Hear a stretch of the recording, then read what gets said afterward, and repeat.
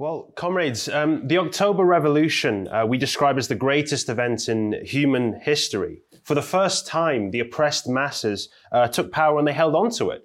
But of course, the Russian Revolution was not just an economic and social revolution. It also represented an enormous artistic and creative revolution, which swept across all of Russia and, of course, the world as well. As Leon Trotsky, the great Russian revolutionary, said, revolutions are the locomotives of history. And of course, art is closely connected to that process. You had individual genius like Eisenstein, Meyerhold, Stanislavski, Tatlin, El Lissitzky, Shostakovich, all of them revolutionizing their respective art forms. But every single one of the people I just mentioned and more, they weren't just artists. All of them supported the Russian Revolution. They used their art as a weapon for a transformation of the world. And as well, the Russian Revolution gave millions of ordinary people, for the first time in their lives, access to culture and art, which was previously denied to them.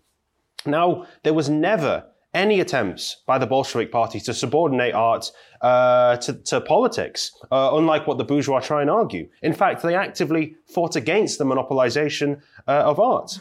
Now, in the early years of the Russian Revolution, there was a flowering of culture and art and experimentation that was unmatched anywhere in the world. But of course, all of this creativity was crushed by Stalinism in the end. Now, the only way, really, of understanding art in the Russian Revolution is understanding historical materialism. That is the Marxist view of history. Now, what we say about history is that the development of the productive forces is ultimately the driving force of all of human civilization. The reproduction and the production of the necessities of life, what we need to survive as a species. If we do not do this, we cannot even think about developing science, culture, arts, etc. As Aristotle said, man begins to think, man begins to philosophize only once the needs of life are met.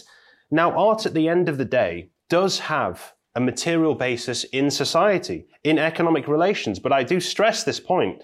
There is no direct relationship between art and economics, and it's foolish to try and find this connection. Now, in the early days of art, as it first developed, there was a close link to the means of production. Early songs and dances were linked to collective labor. Early cave paintings were linked to magic rituals to influence the outcome of hunts. But once art develops, it becomes less and less reliant on the productive forces. It takes on a logic and meaning of its own. So today, some of the ideas that we have in this society are made up of old prehistoric stock, which of course can be brought out and reawakened at any given point, and this affects art as well. But the point I'm trying to make is that art is made by humans at the end of the day, who are products of this society, and we can only ever have as material available for our art the ideas that are given to us by human society and history. The makers and consumers of art are living people with a psychology and a thought process which is shaped and determined by this society. Art fundamentally is about communication. Its early origins are in labor, and it was a social practice. But at the end of the day, in one way or another, art expresses real life, or must be closely connected to real life and existence. Religion, politics, art, all of these things ultimately are part of the same process of social development, despite their individual characteristics, despite their complexity and their unique laws. Now again, I am not saying that economics directly explains art. It's nowhere near as simple as that. But at the same time, what we emphasize as Marxists is that art is not some mystical, God-given creation which is unknowable and stands apart from humans and society. We can understand art in a rational and a materialist way. Now, class struggle and revolution are huge factors in the shaping of consciousness in society.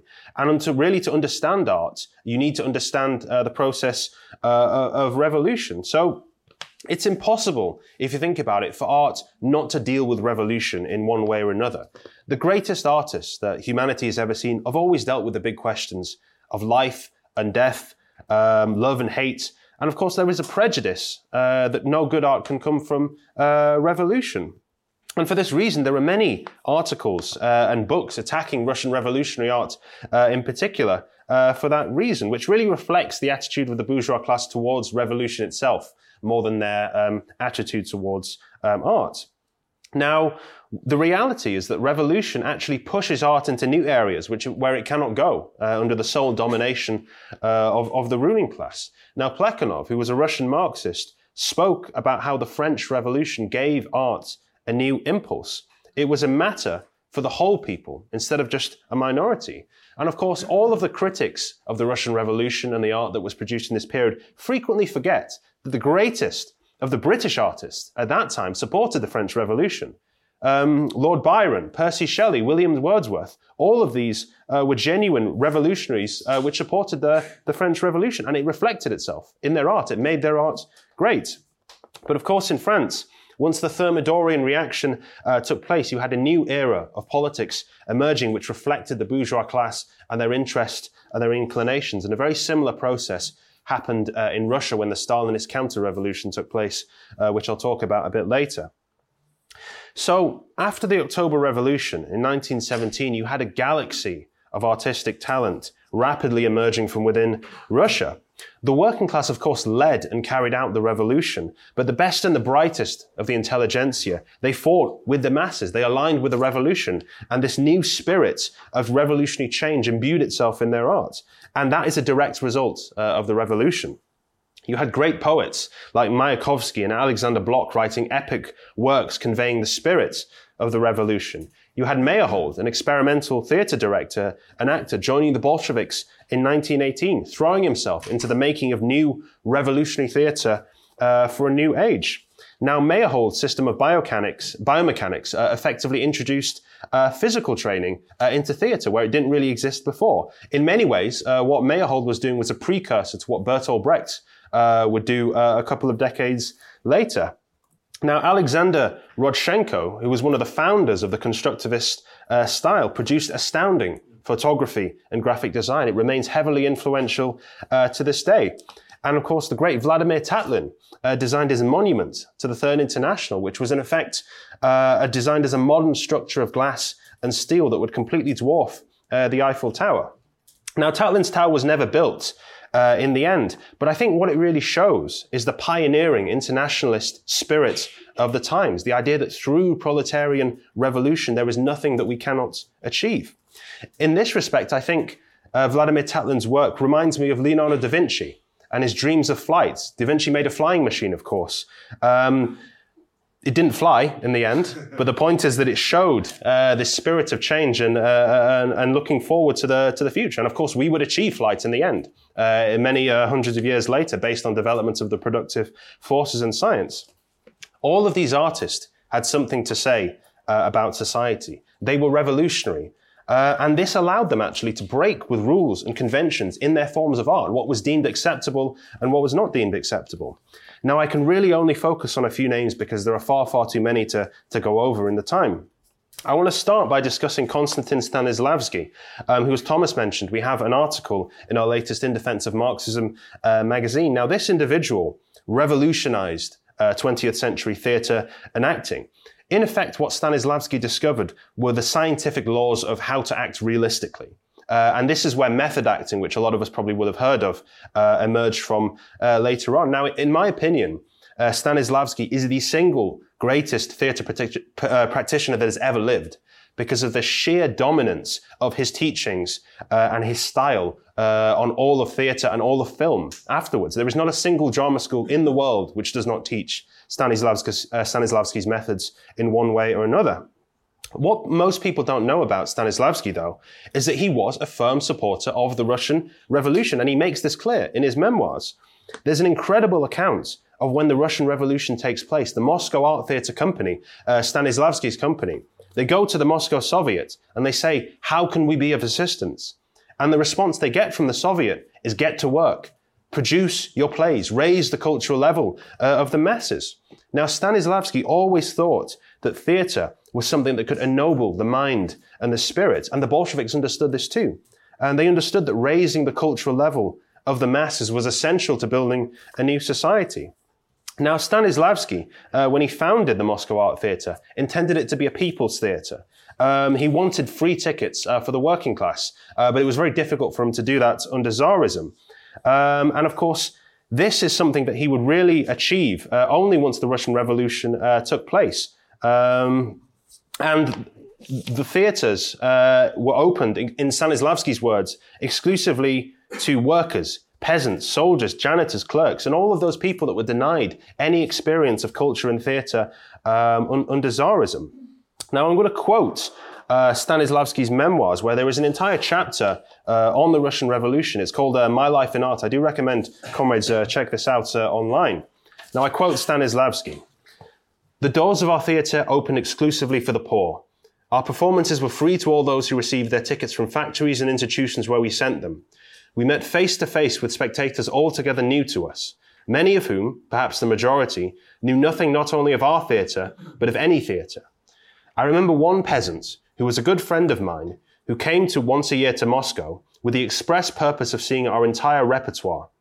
Watching the performance, he would redden and pale from excitement and enthusiasm, and when the play ended, he could not return home to sleep. He walked alone for hours in the streets in order to clarify his impressions. Having seen our entire repertoire, he returned home for the ensuing year. From there, he would write numerous philosophical letters which helped him to digest and continue to live over the store of impressions which he had brought home with himself. I think that not such a few spectators appeared at our theatre. We felt their presence and artistic duty towards them." Now, comrades, this is what a revolution is all about. This is what communists are fighting for, this spiritual change in the masses. Now, it's important to emphasize that these are not the words of a Bolshevik. This is not a communist speaking. He had no knowledge of Marxist theory whatsoever. He was just a sincere artist that found himself in the midst of the Russian Revolution. Stanislavski was actually invited to be part of the Bolshevik government, in fact, but he politely declined the invitation. He said that he dedicated himself to art and not to politics.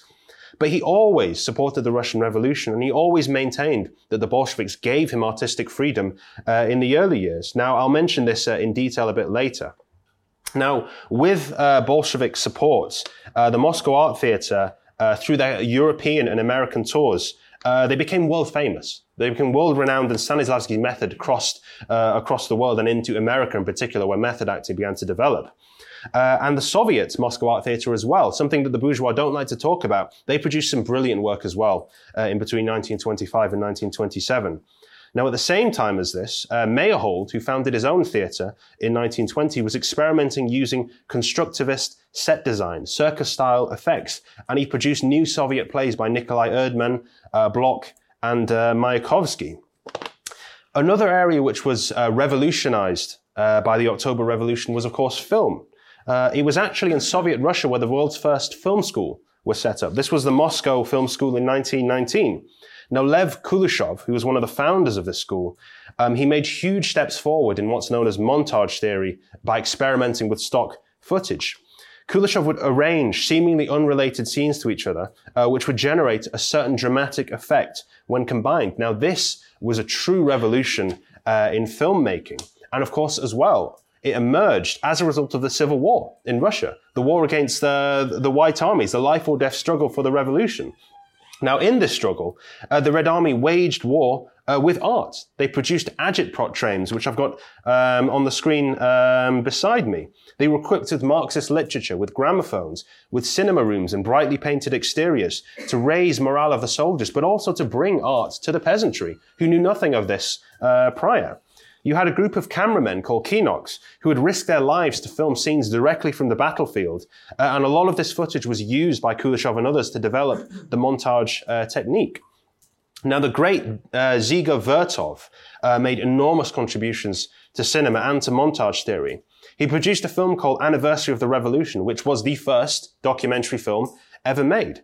But his real masterpiece came in 1929, where he produced Man with a Movie Camera. Now, this was a really revolutionary film which put the cameraman as the main protagonist. He told the story of a city without a conventional narrative. Vertov removed false scenarios, he removed acting, and he showed life as it really was through his work.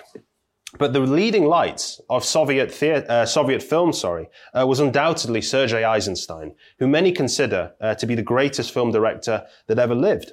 Now again, Eisenstein was a committed revolutionary. He left school to join the Red Army and to fight in civil war to defend the revolution. He began his artistic work in the theatre within the Proletkult organization and as a designer for Meyerhold before moving into filmmaking.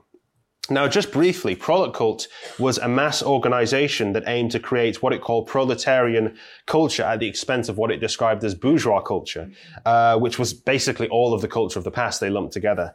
Now, this is an incorrect idea. It's a mistaken one, which I'll explain a bit later. But going back to Eisenstein, in his first film, Strike, he made use of actors that were trained in the Meyerhold Theatre. If you take a look at the actors that play the workers in Strike, they're all quite physically fit. They're very nimble, whereas the capitalists are basically quite, fat and lazy. There's incredible movement that takes place in Strike. I do encourage you to watch the film and pay attention to the way the actors express themselves physically, because none of this was happening really elsewhere in film.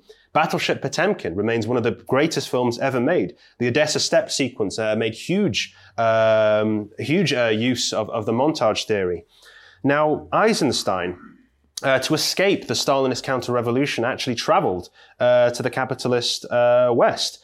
But it is a damning indictment of the so-called civilized and cultured West that Eisenstein, whilst he was here, was effectively prevented from making a single feature-length film due to the fact he was a communist, and he was reviled for that, despite public support by people like Charlie Chaplin and Upton Sinclair. Now, Major Pease, who was the president of the Hollywood Technical Directors Institute, like a true Philistine, launched a public anti-communist campaign against Eisenstein, one of the greatest directors, even at that point, that ever lived. Now, when Eisenstein returned to Russia, the same pressure was put on his creativity by Stalinism, like many others. But although like others, like the great Shostakovich, the composer, he actually managed to conceal criticisms of Stalinism in his later works like Ivan the Terrible. Now, in my opinion, one of the more perhaps underappreciated artists of the Russian Revolution is the great El Lissitzky, who was a photographer, a designer, a typographer, and an architect.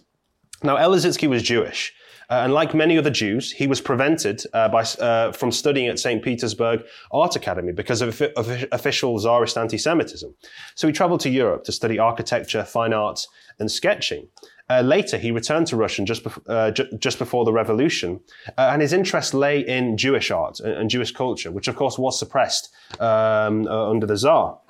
But once the Russian Revolution takes place, El Lissitzky identifies with it completely. He becomes a communist in a very short space of time because he correctly understood the Russian Revolution as representing the liberation of the Jews from brutal Tsarist anti-Semitism.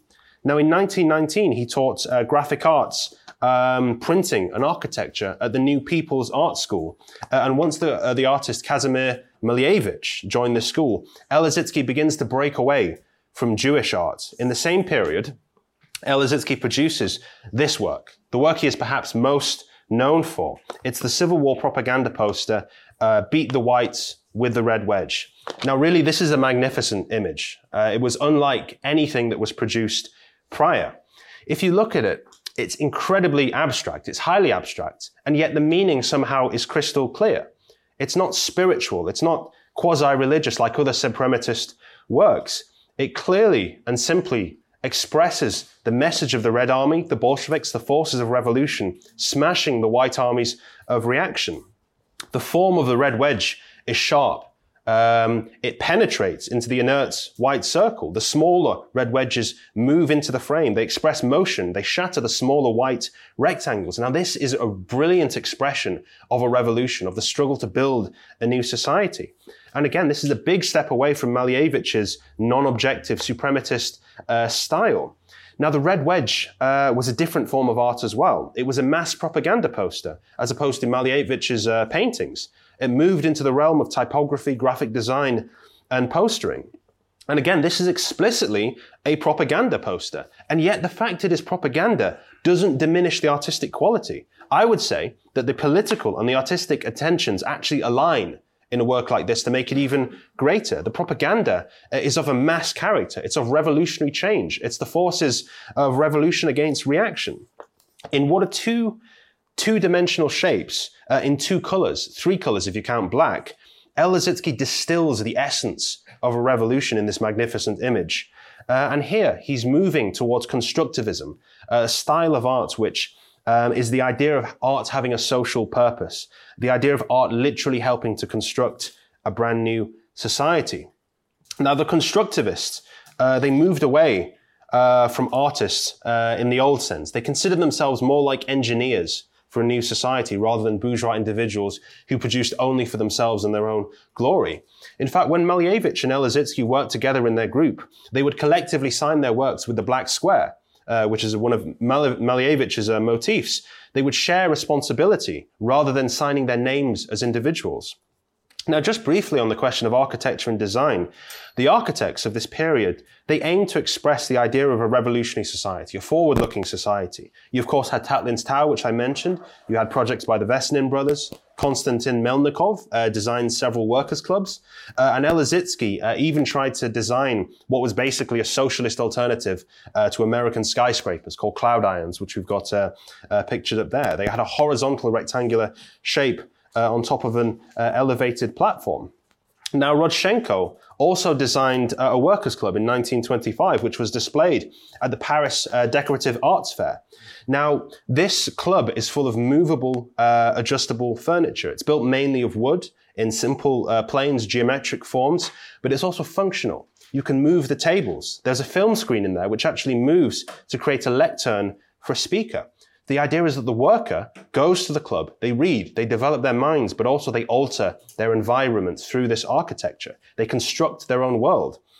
Now, there were other submissions to the Paris Expo that year that could not be more different, because innovation for the capitalists was, for the most part, dealing with luxury, decadence, crystal chandeliers, upholstered chairs in the Art Deco style, that sort of thing. Now, Melnikov designed the Soviet pavilion itself for the 1925 Paris Expo, and it looks like a building from the future at that point, really. You have two glazed volumes connected with a diagonal staircase. You have large beams crossing over to connect both sides of the structure. It's angular, it's sleek, it looks like as if it's moving into the future. There's lots of glass panels so you can see exactly what's inside it. There's very little monumentality, there's very little ornamentation. In other words, this is a remarkably modern building. Now, of course, modern architecture was represented at the Paris Expo by others. In fact, Le Corbusier, who many consider to be really the founder, the forefather of modern architecture, was there, and he designed a pavilion himself for the Expo. But he declared publicly that, in his opinion, the Soviet pavilion was the only one worth seeing, which I think says a lot, really, about the design. Now, El Lissitzky also designed an apartments unit in 1927. Again, it's completely revolutionary in its design and function. You can see how modern it looks compared to the living spaces of the past. Now, you'll notice that the apartment actually has no kitchen there because, of course, residents are encouraged to eat at the communal canteen, thus liberating them from their domestic work. Now, this apartment was designed for the Narkomfen building, which is there pictured on the right, still standing. Now, a lot of these designers, especially the constructivist ones, a lot of them would go on to influence places like the Bauhaus in Germany and a lot of modern architecture and design that followed. Now, what I've described to you is a very small snapshot of the great genius that emerged from the Russian Revolution. But really, perhaps the greatest legacy of the revolution is that it gave the masses, for the first time, almost overnight, access to art and culture which they never had before. And this explosion in art is really unprecedented in the history of the world, and it came directly as a result of the revolution, where the masses moved to change society, but in doing so, they express their desire for a genuine and humane existence. Now, theatre was perhaps the greatest expression of this. The entire country was swept by an epidemic of theatre. In the countryside, even the peasants who were illiterate wrote and performed plays collectively. And when they couldn't do that, they performed traditional Russian folk songs. You had hundreds of theatre groups springing up all across Russia, and there was practically no factory in the country without its dramatic circle. At the time of the Civil War, there were around 3,000 professional troops alone. In 1920, the Red Army and the Fleet had over 1,800 theater clubs. In fact, you read Literature and Revolution by Trotsky. He mentions very briefly in a sentence that it wasn't uncommon for Red Army battalions to literally carry around props and bits of sets that were used in theater productions. Now, the Moscow Art Theater gave its tickets for free to workers, as I mentioned, but the Bolshoi Ballet also opened its doors to the masses for the first time. You had other mass spectacles, including the special dramas, which were usually presented on public holidays. You had themes around the 1848 revolutions, 1917, the Paris Commune, or Spartacus's slave uprising. Now, one of the most famous of these was the Storming of the Winter Palace, which was performed in front of the Winter Palace itself in November 1920, with over 8,000 participants and an orchestra of at least 500 people, including many people that actually participated in the real storming. Now, this image is often presented as an image of the Russian Revolution itself. It's actually an image of the stage performance a few years later, but it is a great image.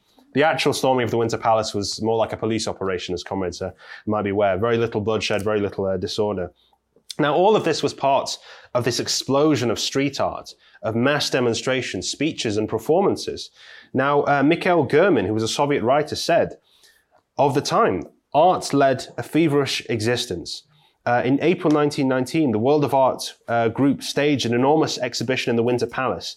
3,000 works were displayed. At the end of autumn 1917, they were said, "Citizens, our former masters have left a huge legacy behind us. Now it belongs to all of the people." Now, the Stalinist counter-revolution decimated all of this, as well as, of course, carrying out a revolution in politics and in society. Art needs freedom in order to flourish, and Stalinism really did crush that freedom. But despite Stalinism, and I do say this carefully, there were still concrete gains made as a result of the revolution in literacy, numeracy, in filmmaking, photography, and poetry, amongst the other arts. You had musicians like Gilels and Richter drawing large audiences from across the Soviet Union. You had tens of thousands of people going to stadiums in Moscow for poetry readings, something which is unthinkable under the Tsar previously. In the 1960s, poetry was wildly popular amongst the Soviet youth. We have some images of poetry readings here. They're not rock concerts. They're poetry readings, which is really incredible. Now, all of these gains took place in spite of the bureaucracy. And really, it was indirectly as a result of the sort of progressive developments of the planned economy, which helped to explain the great advancements in other areas of Soviet society. Of course, the Soviet Union dominated in science and in sports, two other areas which are closely connected to art, I would say. Now, moving on to the Bolshevik position on art itself, there is a lie, a complete slander, which is told about the Bolsheviks that they didn't support art, that they didn't care for art, that Lenin only considered art to be propaganda, that the Bolsheviks clamped down on art in the same way as the Tsars and later Stalin did. And all of this is complete nonsense.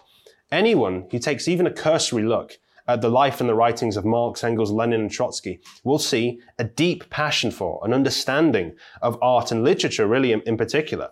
Lenin loved the short stories of Anton Chekhov, works like Ward Number 26 in particular, and he spoke highly of the Moscow Art Theater, which he'd been visiting from 1902 in letters to his mother. Lenin's most famous book, What is to be Done, is named after a Chernyshevsky novel. How can you say this man wasn't interested in art? And of course, Leon Trotsky wrote volumes and volumes on art and revolution and culture, as comrades are aware of. But putting aside the personal preferences of the leaders of the Bolsheviks, the Bolshevik government position to art was of support. It was of tolerance, of creativity, again, because they understood the need to raise the cultural level of Russia. Now, it is true that art was used as propaganda by the Bolsheviks. But again, what kind of propaganda is this? It was propaganda against the imperialists, against the white armies, those who would seek to destroy the first worker state and restore capitalism and restore Tsarism and its backwardness. It's mass revolutionary propaganda. It's art being used as a weapon of attack and defense, as Pablo Picasso, another communist, would put it, in a life or death struggle for the Russian and by extension world revolution. It's also complete nonsense to suggest that only propaganda was produced and supported by the Bolsheviks as art. Now, Trotsky said, and he says many quotes on art, in 1938, he said, "A truly revolutionary party is neither able nor willing to take upon itself the task of leading, much less of commanding art. And art can become an ally of revolution only so far as it remains faithful to itself." Now, initially, what the Bolsheviks did is they organized and subsidized theatrical companies on a permanent basis. They set up schools in theatercraft. They strove to make the arts as widely accessible as possible. There were big art collections that were nationalized. The collections of Sergei Shushkin and Ivan Mozorov were nationalized for the masses to enjoy. The former imperial theatres, like the Alexandrinsky, were nationalized. And one of the first measures of the theatres in particular that the Bolsheviks insisted on was a classical repertoire. They insisted to do Pushkin and Shakespeare and the other classics. Now, in the years that followed 1917, the State Drama Theatre produced classics like The Marriage of Figaro, Schiller's Love and Intrigue, and the MAT also produced Lord Byron's Cain. Now, it is completely laughable to suggest that productions of Byron and Schiller constitute communist propaganda. And again, Stanislavski was not a Bolshevik. He was not a communist. But this is what he said in 1928. In those days, the government came to our help, and thanks to it, our theatre was able to weather the storm. But our government earned my deepest gratitude for something else quite different. Our government did not force us to dye ourselves red and pretend to be something we were not. Now, one of the central debates that came in the Russian theatre following 1917 is whether we should stage classics or promote the new avant-garde theatre. Now, Meyerhold, who I mentioned, was opposed to traditional Russian theatre. He wanted to replace literature, psychology, and realism with cubism, futurism, and suprematism. Now, Prolotkult made similar arguments. But the Commissariat of the Enlightenment, who were in charge for culture and education in Russia, they opposed this because they didn't want any one group monopolizing art. Now, if there's any more doubt about where the Bolsheviks stood on this question, Prolotkult, who I mentioned, were heavily criticized by the Bolshevik government for their one-sided interpretation of art and their attempts at monopolizing it. Now, for a long time, Prolotkult was the only artistic organization that collaborated with the Bolshevik government, basically. But that didn't stop the Bolsheviks from curtailing them when they went too far, basically, when they threatened to destroy the heritage of Russia. Now, Prolotkult, after it was formed in 1917, was basically a mass organization. They were an artistic group, but they had a lot of petty bourgeois intellectuals that were basically opposed to the Soviet government. In fact, its leader was Bogdanov, who was a former Bolshevik that Lenin polemicized against in 1908. But even in spite of these facts, the Bolsheviks didn't initially suppress Prolotkult. They gave it funding. They tried to give it creative functions and leave the educational functions to the rest of the government. But instead, Prolotkult argued that not only should all bourgeois art be destroyed, but that their organization should have a complete monopoly on what art is produced. And of course, this was intolerable, and it was the reason for the Bolsheviks basically folding Prolotkult in 1920 and incorporating it into the government. The problem was never the art itself that they made. It was their attempt to monopolize and decide what was right and what was wrong. Now, as Trotsky says, is it necessary to break with the old in order to produce new art, to advance it? Of course it is. But the point is that the Russian workers at that time did not know anything of the old art. So they still had yet to absorb the classical literature and break with it on their own terms. And really, Prolotkult spoke about the masses and the working classes, but they were basically just intellectuals masquerading as proletarians and calling themselves radicals. The term proletarian culture as well doesn't really make sense, because the socialist revolution is about laying the foundations for a classless communist society. We don't want there to be a proletariat. We want there to be no classes. And in this stage, there will be no proletarian art, but there will be truly human art, which will be uncorrupted by class society. And groups like Prolotkult should have considered themselves to be helping to raise the level of the Russian masses rather than create art out of nothing, which is what Lenin and Krupskaya and Trotsky and others tried to argue for them to do. Now, the golden age of Russian revolutionary art didn't last long, because the degeneration of the Russian Revolution resulted in a counter-revolution in every sphere of art, every sphere of life, including art, as you can see from these charming socialist realist paintings. The avant-garde and the experimental was suppressed in favor of this, socialist realism, which became the official art form in 1932. Victims included Shostakovich, Eisenstein, Rodchenko. All of them were silenced or put into an artistic straitjacket. Mayakovsky, the great poet, committed suicide, certainly as a protest against Stalinism. Now, Meyerhold was eventually hounded off the stage by the authorities. His theatre was liquidated, and eventually he was arrested, tortured brutally, and shot dead after being accused of being a Trotskyist. And there were many more victims, which I don't have time to mention. And yet, even despite this, there were faint glimmers of the legacy left behind by 1917, because even Stalin couldn't undo the great enlightenment of millions of people. By the 1950s, the Soviet Union had nearly 100% literacy, which was remarkable considering they were a peasant country only a few decades earlier. Anecdotally, the Soviet Union was one of the most well-read countries in the world. There was a mass culture of reading, literature and poetry. Before 1917, there were two ballet companies in Russia, the Bolshoi and the Mariinsky. French ballerinas were imported into the country and Russian talent was neglected. But by the 1970s, there were ballet schools in most of the large Russian cities, and including in Central Asia as well, which knew nothing of classical ballet prior to the revolution. These were the cultural gains of the revolution which Stalin couldn't destroy. And of course as well, there was great art produced in the Soviet Union in the decades that followed, long after 1917. The great films of Andrei Tarkovsky and Klimov come to mind. In fact, George Lucas, the creator of Star Wars, said famously, in his opinion, the Soviet filmmakers of the 70s had more freedom than he did, because he was constrained by money-making and commercialism. But of course, a lot of these films, a lot of this art, Tarkovsky, Klimov and others, it came decades after Stalin has died, basically. It was a different stage of the Soviet bureaucracy when they tried to loosen the grip on society. Now, just to conclude, because I've run out of time, the bourgeois have always tried to separate the art that was produced in 1917 from the revolution, but that's impossible. The art produced was not sullied by its connection to revolution. It was emboldened because it expressed the idea of fighting for a new and better world. Now imagine what we can achieve if the masses under capitalism today are freed from the daily humiliation and slavery of this society, when they begin to think and feel as genuine human beings. And this is what being a communist is all about. This is what we're fighting for. Art is essential to humanity. And the very origins of art lie in collective labor and in everyday life. And so in this way, by fighting for revolution to change society, we will begin the process of stripping art of its mystical halo, reconnect it to ordinary people and ordinary life. Now I'll end with a quote from Stanislavski, which he mentioned in 1929 to his theatre company. There will come a time, and very soon, when a great play, a work of genius will be written. It will, of course, be revolutionary. No great work can be anything else. But this will not be a revolutionary play in the sense that one will parade around with red flags. The revolution will come from something inside.